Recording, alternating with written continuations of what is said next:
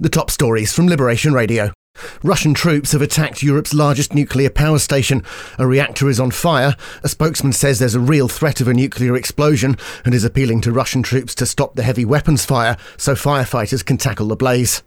Meanwhile, Ukrainian President Zelensky has asked Putin for one-to-one talks to end the war. He's also asking the West to give him planes.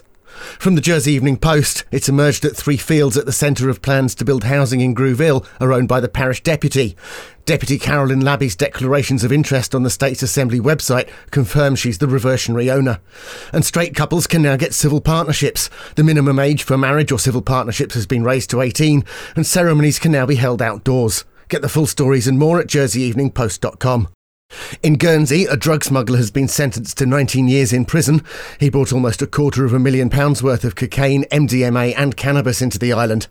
And the Guernsey government is giving £500,000 to the people of Ukraine. It's one of the largest single donations the island has ever made.